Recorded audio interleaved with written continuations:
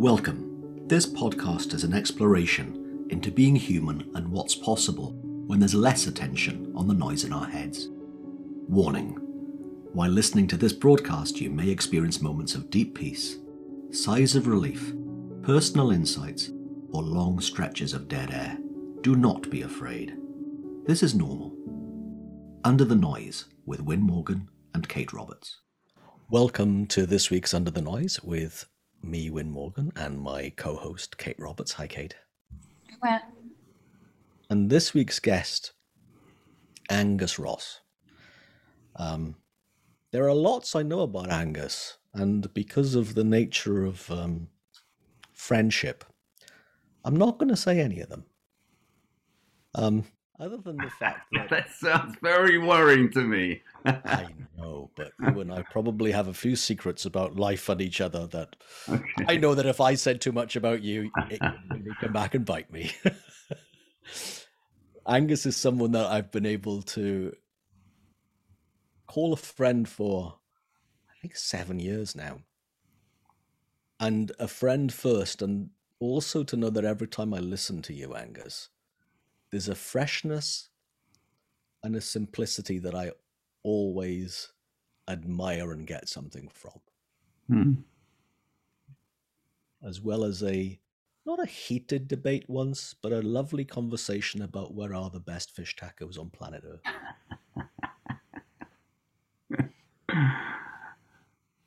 And I still maintain that where we were when we had that conversation still had the best. Anyway, Angus, for those who have never met you or heard you talk, how would you introduce yourself to people and what you're up to in the world right now?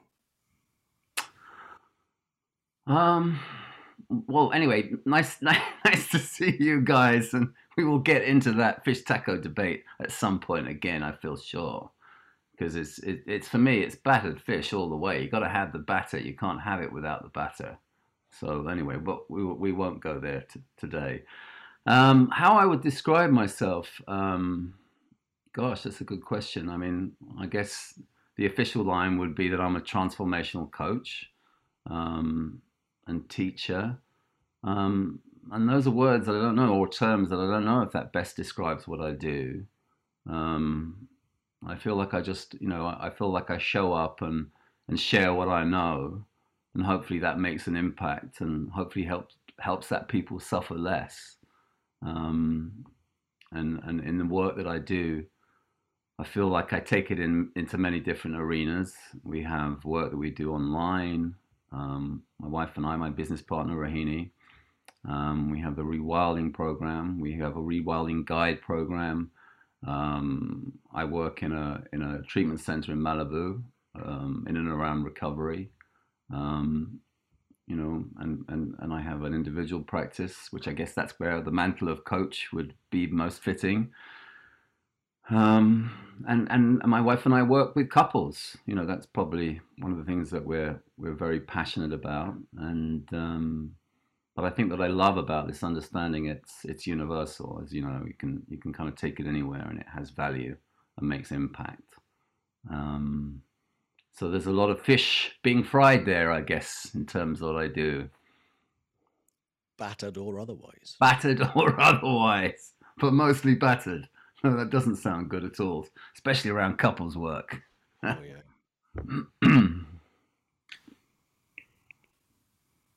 I think it's fascinating to notice that your life partner and business partner are one and the same, and that you talk about that very openly, your relationship. And one thing I admire about both you and Rahini is how open you are in your sharing. Mm. And I wonder if that ever gets in your mind about, wait a minute, am I oversharing now? Is this, is it getting too far? Constantly.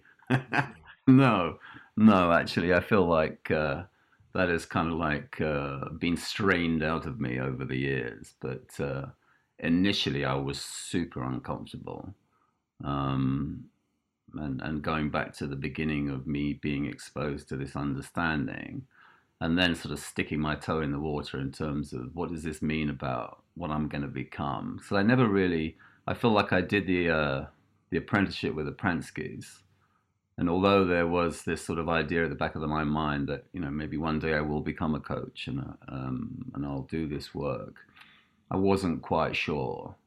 And there was a lot of discomfort around it, the idea of doing it too, I guess. I felt like it's almost like Rahini was up and running and very clear about the vision that she had for where she wanted to go and what we might do together.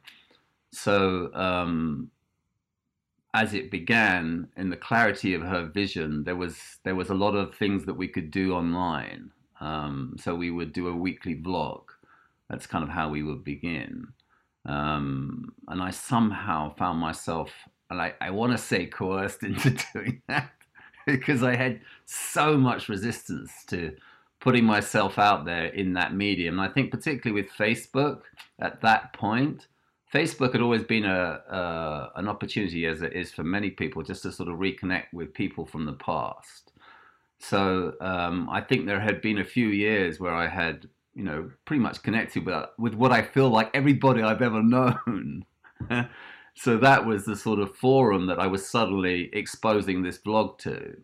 And I just got so into my head about, oh my God, what do people think of me? Here I am, you know, there's years of me being a fashion photographer in London. There's years of me doing all these other various things that people kind of have this very specific version of what they think Angus is. And yet here I am now showing up as someone, transformational coach, educator, teacher. And I had these thoughts that, oh my God, people, what are they going to think? And I got so self-conscious.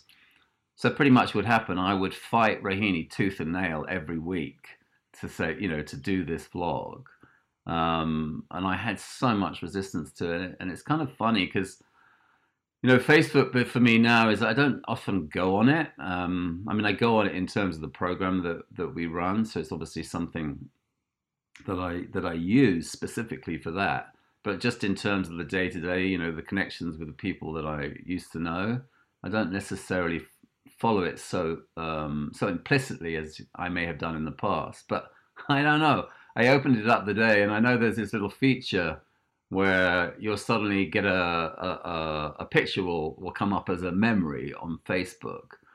And so so this picture came up, and it was of Rahini and I promoting the vlog for that week.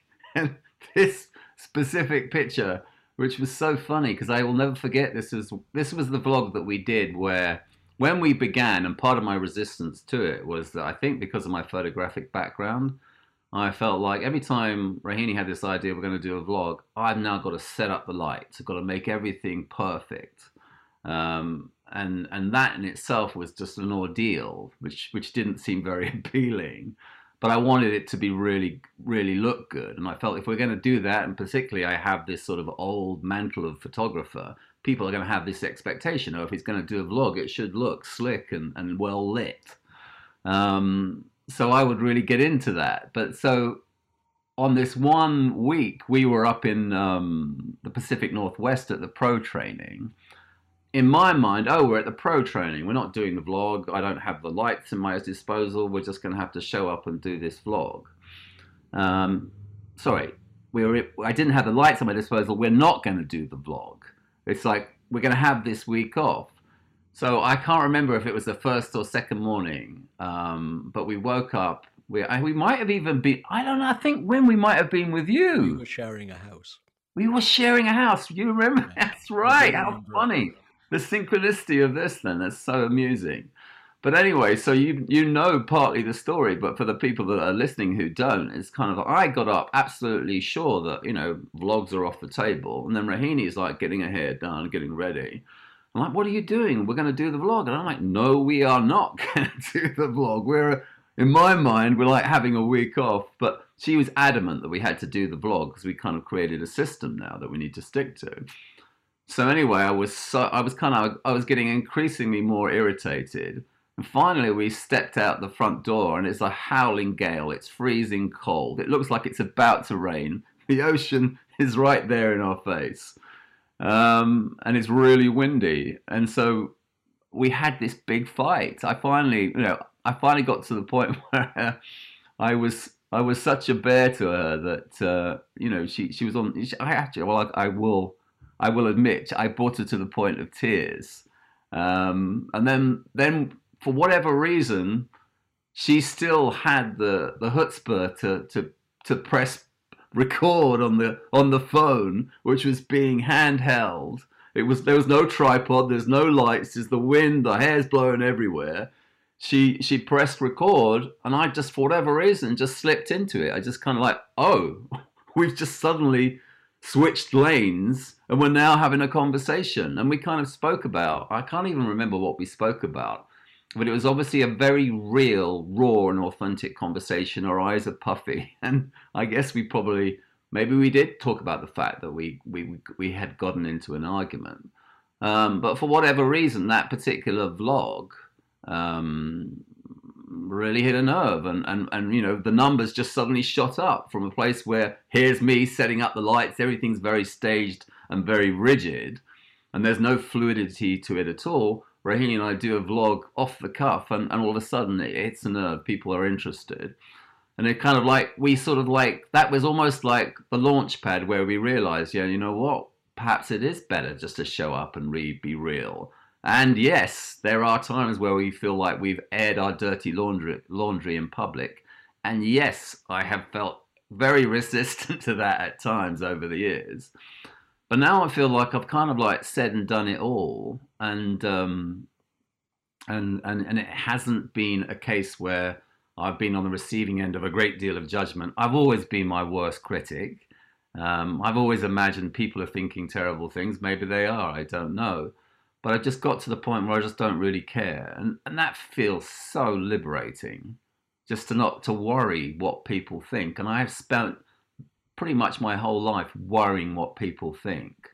And just to be able to let that go has been enormous. So if for nothing else, thank you for Rahini kind of forcing my hand and encouraging me to do that, because it's got to a point where, life seems so much easier because I've taken that weight off my shoulders, which for me, years of social anxiety born out of the fact that I would constantly worry, how am I showing up? What are people thinking? Am I going to say or do the right thing? So it's been it's been a wonderful ride. Wow. And a very long answer to whatever question you asked. There's so much in that, Angus, and I think the summary of what you just said was, or one way of saying it, of what I heard anyway, was showing up instead of showing up. Yeah. Speaking from the heart as opposed to a way that we think we should be. Yeah. And it's, every time I bump into that and then I notice it's okay to be exactly how I am, generally and in the moment, how liberating, as you said, that actually is. Yeah, absolutely. Yeah, I mean, I think that for me, that really has been, up until this point, and I'm sure there's obviously there's plenty more for me to see and learn. I hope there is. But that very feature for me of being really self-conscious at that level about how I'm showing up and how I'm doing, that kind of has really informed the vast majority of my life and been a real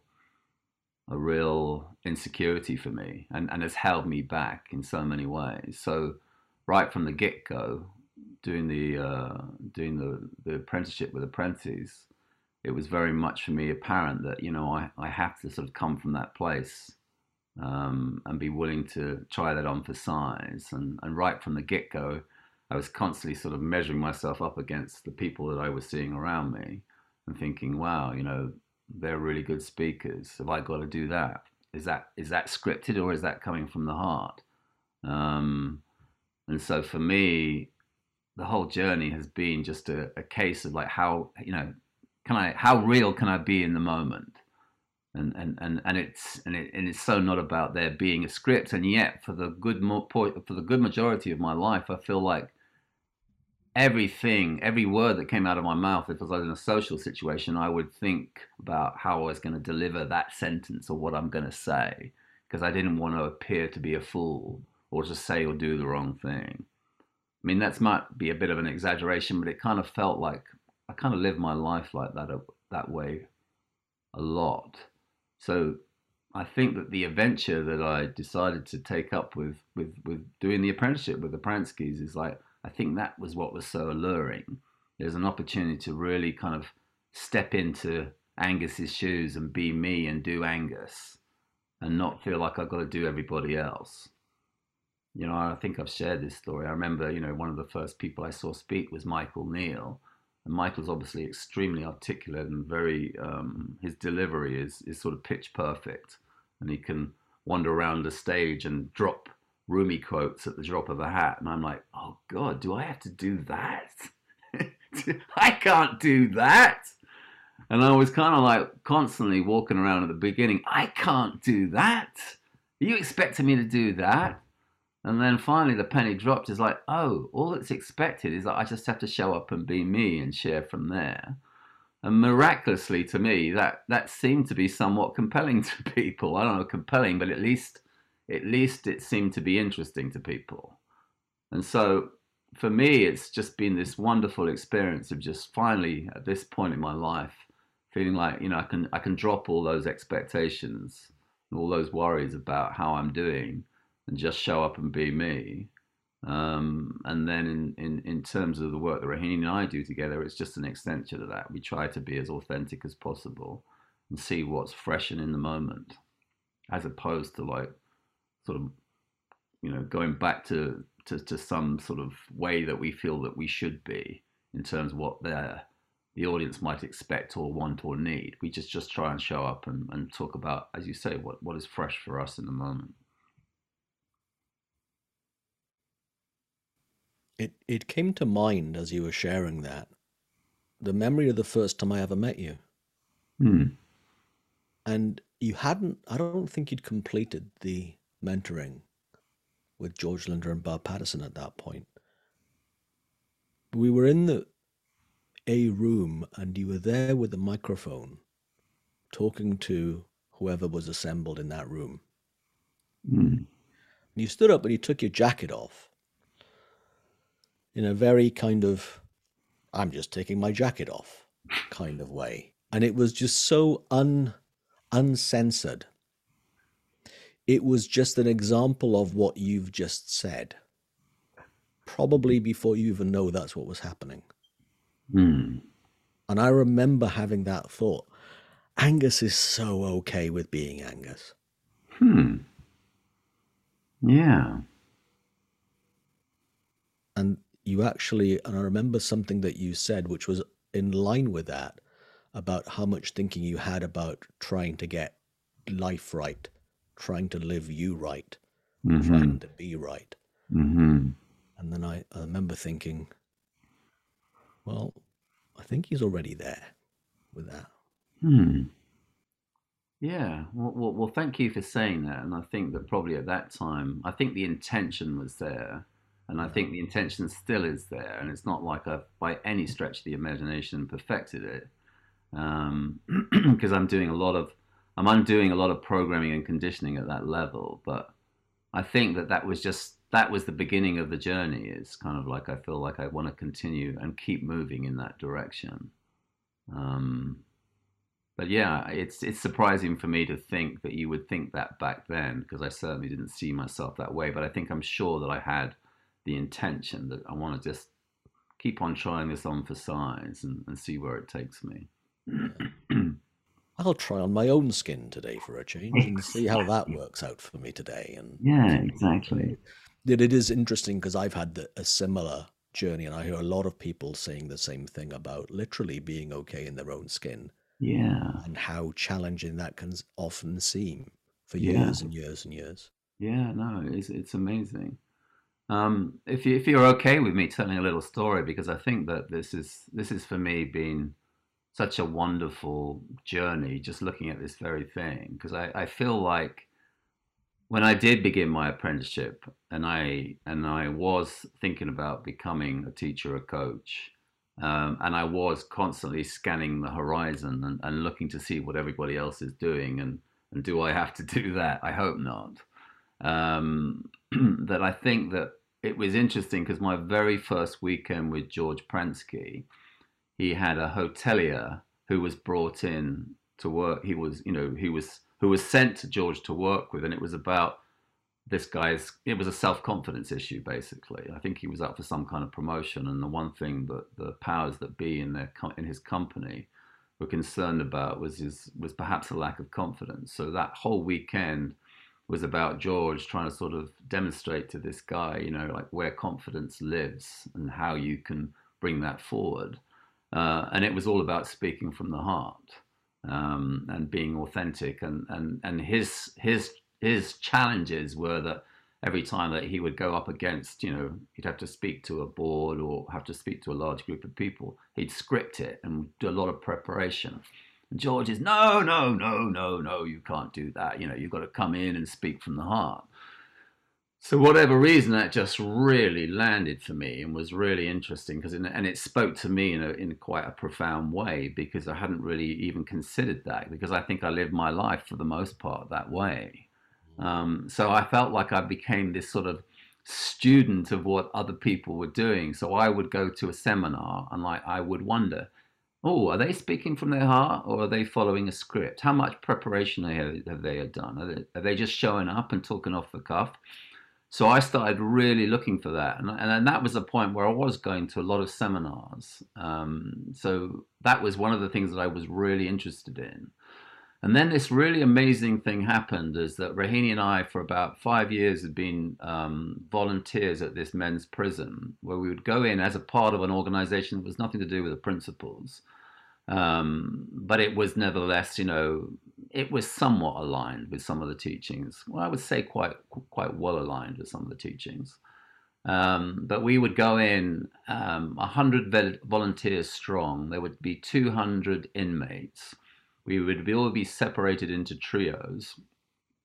And then the trio would be set up in such a way where you would have a neutral observer, you would have a counselor, and you would have a client, as it were. And each person would get a go in each chair, and then they would rotate. And you'd be giving like this sheet with certain counseling skills on it. So it sort of give them some basic skills at that level, the inmates. And then this process would finish, everyone would get a go, and then a mic would be handed around the room.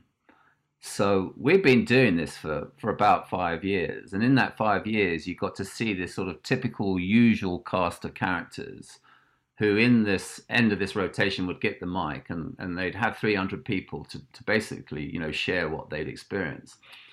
But there would be these guys who would just deliver the most amazing piece of oratory you've ever heard. You're like, wow, that's extraordinary, and there's rapturous applause.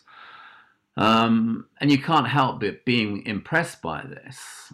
But so anyway, and I think this is probably the last weekend that I'd actually been there. And then in the next trio, I sat down with these two young men, and I had to say, I said, like, that guy, he's just such an amazing speaker, isn't he? And so these young men then piped up and said, yeah, and he's so-and-so. And he's one of the leading lights in Toastmasters in the present prison community. So I'm sure if you're familiar with Toastmasters, it's an institution that's pretty global now, and it helps people learn how to speak and speak confidently. So it turns out in this conversation I had with these two young men, they said, yeah, so-and-so, he will spend hours in front of the mirror learning his speech and perfecting it. And then when he, gets to these weekends, it's like, really, what other opportunity does he have to have 300 people in a sort of co-ed environment? Because it was a co-ed environment with the volunteers that were coming in. Where does he get an audience like that to test his Toastmaster skills?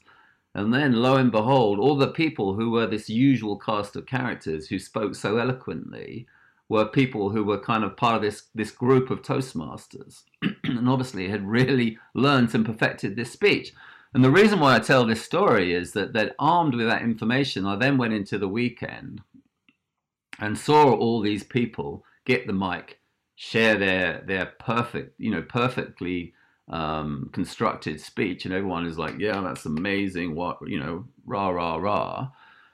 But interspersed with that, on this particular weekend, literally after each one of those guys spoke, someone would be given the mic who was just talking about the experience that they'd had in the moment in that trio, and had a pretty amazing insight. And what was different about what they had to say, and the person who was the Toastmasters individual, is that they were talking about something that happened in the moment that was meaningful, that was insightful, but they were really talking from the heart. And you could have heard a pin drop in that gymnasium. It was so compelling and so powerful. And by the end of it, there were tears streaming down people's face. And this happened about 5 times. This is just wasn't one isolated incident. And by the end of it, people are on their feet, cheering, really impacted by it.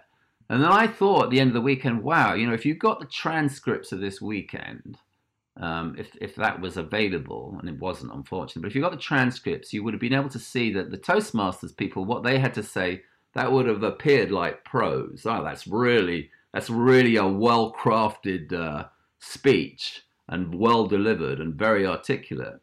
And for the people that shared from the heart, you would have like, what is that even? It's like, does that even make sense? But in the moment, real time, it was just so powerful and so impactful. And that really taught me a lesson. It's kind of like, yeah, you know what? I could show up and have this perfectly crafted speech or teaching, thing that I have created and delivered.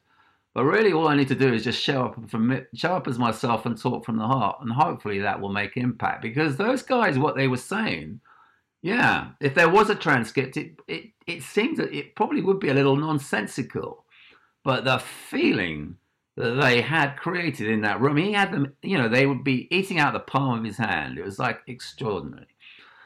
So that for me has just been a big part of this experience of learning this understanding and trying it on for size. It's just seeing how, yeah, you know what, it is all about the moment. It is all about, how you show up real time, and talk in a very sort of heartfelt and spontaneous way. And however we articulate this, maybe this sounds esoteric, I don't know, but it's like there's an intelligence behind life moving through you. Life is living through you. And all you have to do is trust that. And all that will happen if you allow your programming and conditioning to get in the way, then there's this sort of conflict going on inside your head. And I live my life for the most part with that conflict going on inside my head. And my ego on most days probably was feeling like it was ruling the roost on that front. You know what? I'm not going to say this because I need to sort of have a look at that. I don't know how well received this will be. So yeah, and I guess that's what I mean about how liberating it feels, just to sort of be able to show up from this place and not worry. It seems like until we start to see the value of what's happening under words, the value of a deeper feeling that's invisible, that we can't see, that won't be on a transcript. I think that really, what you just said really speaks to what's happening under that. Under the noise up here, under what's being said. It has such a deeper impact than I think sometimes, at least for me, that I remember. And I love times when I get to be reminded of that there's so much happening under all that. Mm-hmm. And that I think when we are willing to show up, like you said, from a very authentic, honest place. I was just reading something the other day that was talking about how when we start to really see that we don't need to be perfect to show up. That there's this unspoken permission that we give other people not to be perfect either. And, having heard your podcast, that's what you do. I guess you especially, I think, I wouldn't know, but for men, that would be something invaluable to them to not need to be perfect. Mm-hmm. And just by you knowing that in you, starting to sense that in you and being willing to show up in that space, I think that's what you give people. Mm-hmm. It's not a small thing, what you do. Mm. Yeah, thank you. I appreciate that. And yet there's still a lot of old programming conditioning that wants to tell me otherwise. And so there is that dance of going back and forth. But then realizing that there is that other part of me that wants to shine through, sort of unimpaired by that conditioning. That in itself is a realization that, or something for me to remember and become more conscious of. And depending where I am at each moment in time, how sped up I am or how settled I am, whether that's a blind spot to me or not, that's something just to be more and more aware of. That for me is such a sweet spot, just to be able to show up and not feel like I have to be weighed down by the burden of doing it right. Because I can't, on one level, I can't do it wrong. And I think that's a beautiful thing to behold. And even for me, there's an insight there that can definitely deepen. I feel like I'm just scratching the surface of it. Rahini and I were talking the other day. It's almost like the sommelier who takes in the aroma of the wine. I feel like I'm just getting a little waft of it. But it's certainly something that I'm intrigued to look at and want to know more. And I guess each time that I show up from that way, maybe I get a little bit more adept at identifying the bouquet of that. And it's something that I just wish to explore more. That makes sense. And I think for anyone listening to this right now, there was so much, Angus, in what you just said. If we only start getting a slight hint of a nose for something that feels more okay, more peaceful, more speaking from the heart compared to the scent of anything else that's different. Mm-hmm. That will, I know the three of us would, attest to this as well. That's only going to go one way. When we get more of a whiff of that, as you just said, it's inevitable. Yeah. That we have more of a liking for what we adore. Yeah. Yeah.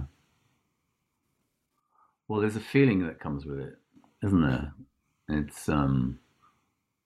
It's funny because I feel like when I first came to this understanding, and for all the, the teachers that I would go and listen to, and there was so much emphasis put on the feeling, and there would be these long moments of silence, which me and my busy mind were like, what the hell is going on?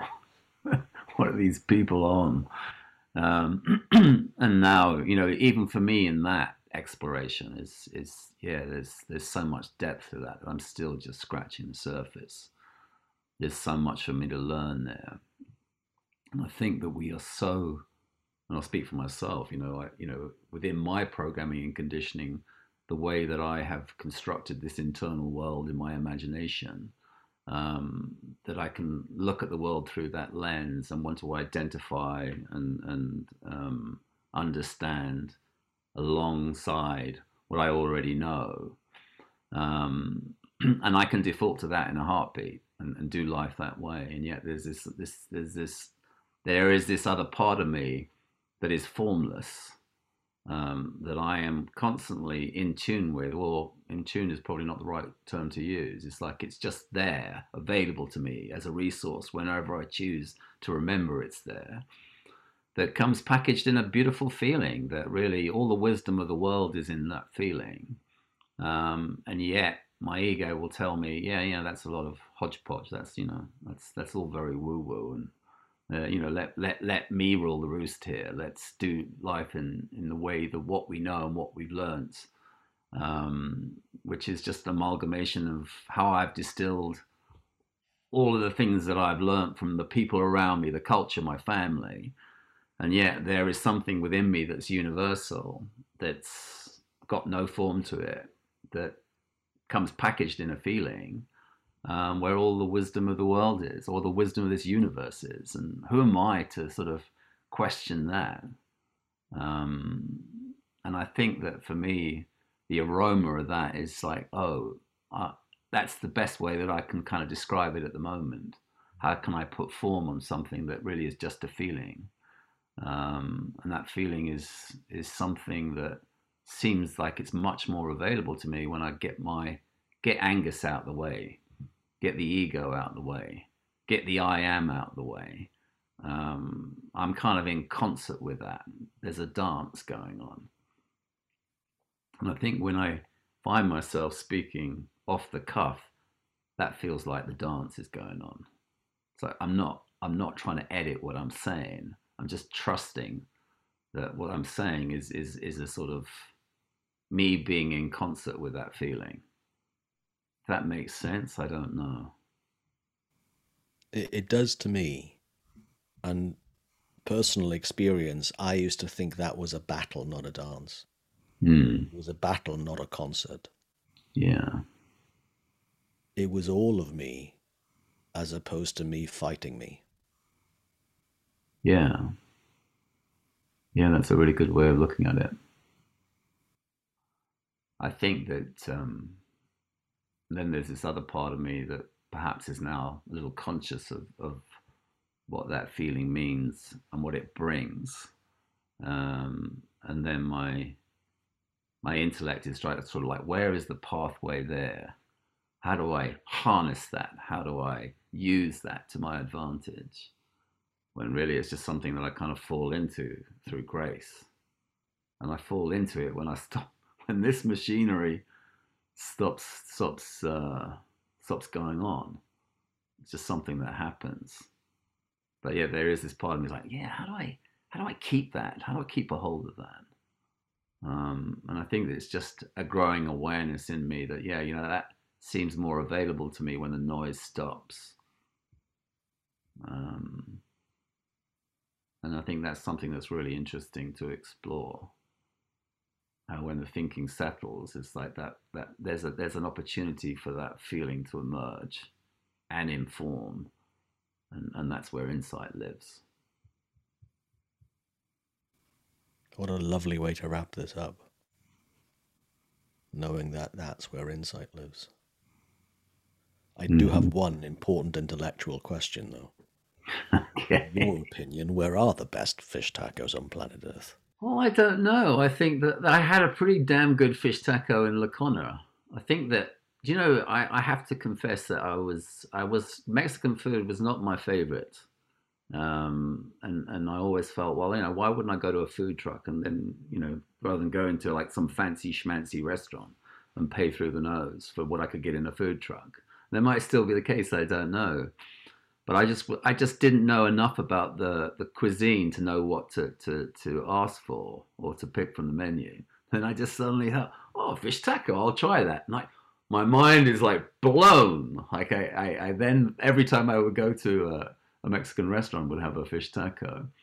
So I don't know if I've become an aficionado of what is the best fish taco, but I do like the battered variety. I like the battered fish. It just has a certain crispiness to it. Well, just down the canyon from where you are, of course, is Duke's, and they do a very good battered fish taco. They do a pretty good one. They do, I have to say, yeah. And I've actually, I do cook a pretty mean fish taco myself that I will batter as well. In the air fryer, I hasten to add, though.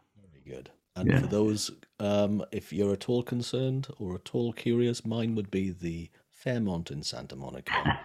Non-battered. Non-battered. Non-battered. And I remember the look on your face when you took a bite going, oh, that is good. It is good. It is good. It is. And probably a more healthier offering, I would hasten to add. Possibly, but it's just the taste for me. I don't care when it comes to fish tacos. Yeah. But I wouldn't know how to answer your question, though. Yeah. Thanks, Angus, for being here today. Yeah, you're so welcome. It's been lovely hanging out with you, and yeah, it's been fun. And it's so wonderful that you're doing this. You know, I love that you're doing this, and I hear such good things about you too. So I love what you're bringing to the world. Thank you. Yeah. Ditto, Angus. Yeah. Thank you. You've been listening to Under the Noise. I'm Kate Roberts, and I'm here with Win Morgan. Thank you, Win. And today we had Angus Ross. Thanks, Angus. So welcome. If you have any questions or comments, feel free to reach out. Our details follow the podcast. And thank you for being with us today. Thanks for joining us. We'd love for you to subscribe, rate, and review. If you have a topic or question that you'd like us to chat about, email Win or Kate at win@winning.co.uk and Kate at katerobertscoaching.com. Until then, enjoy what's possible under the noise.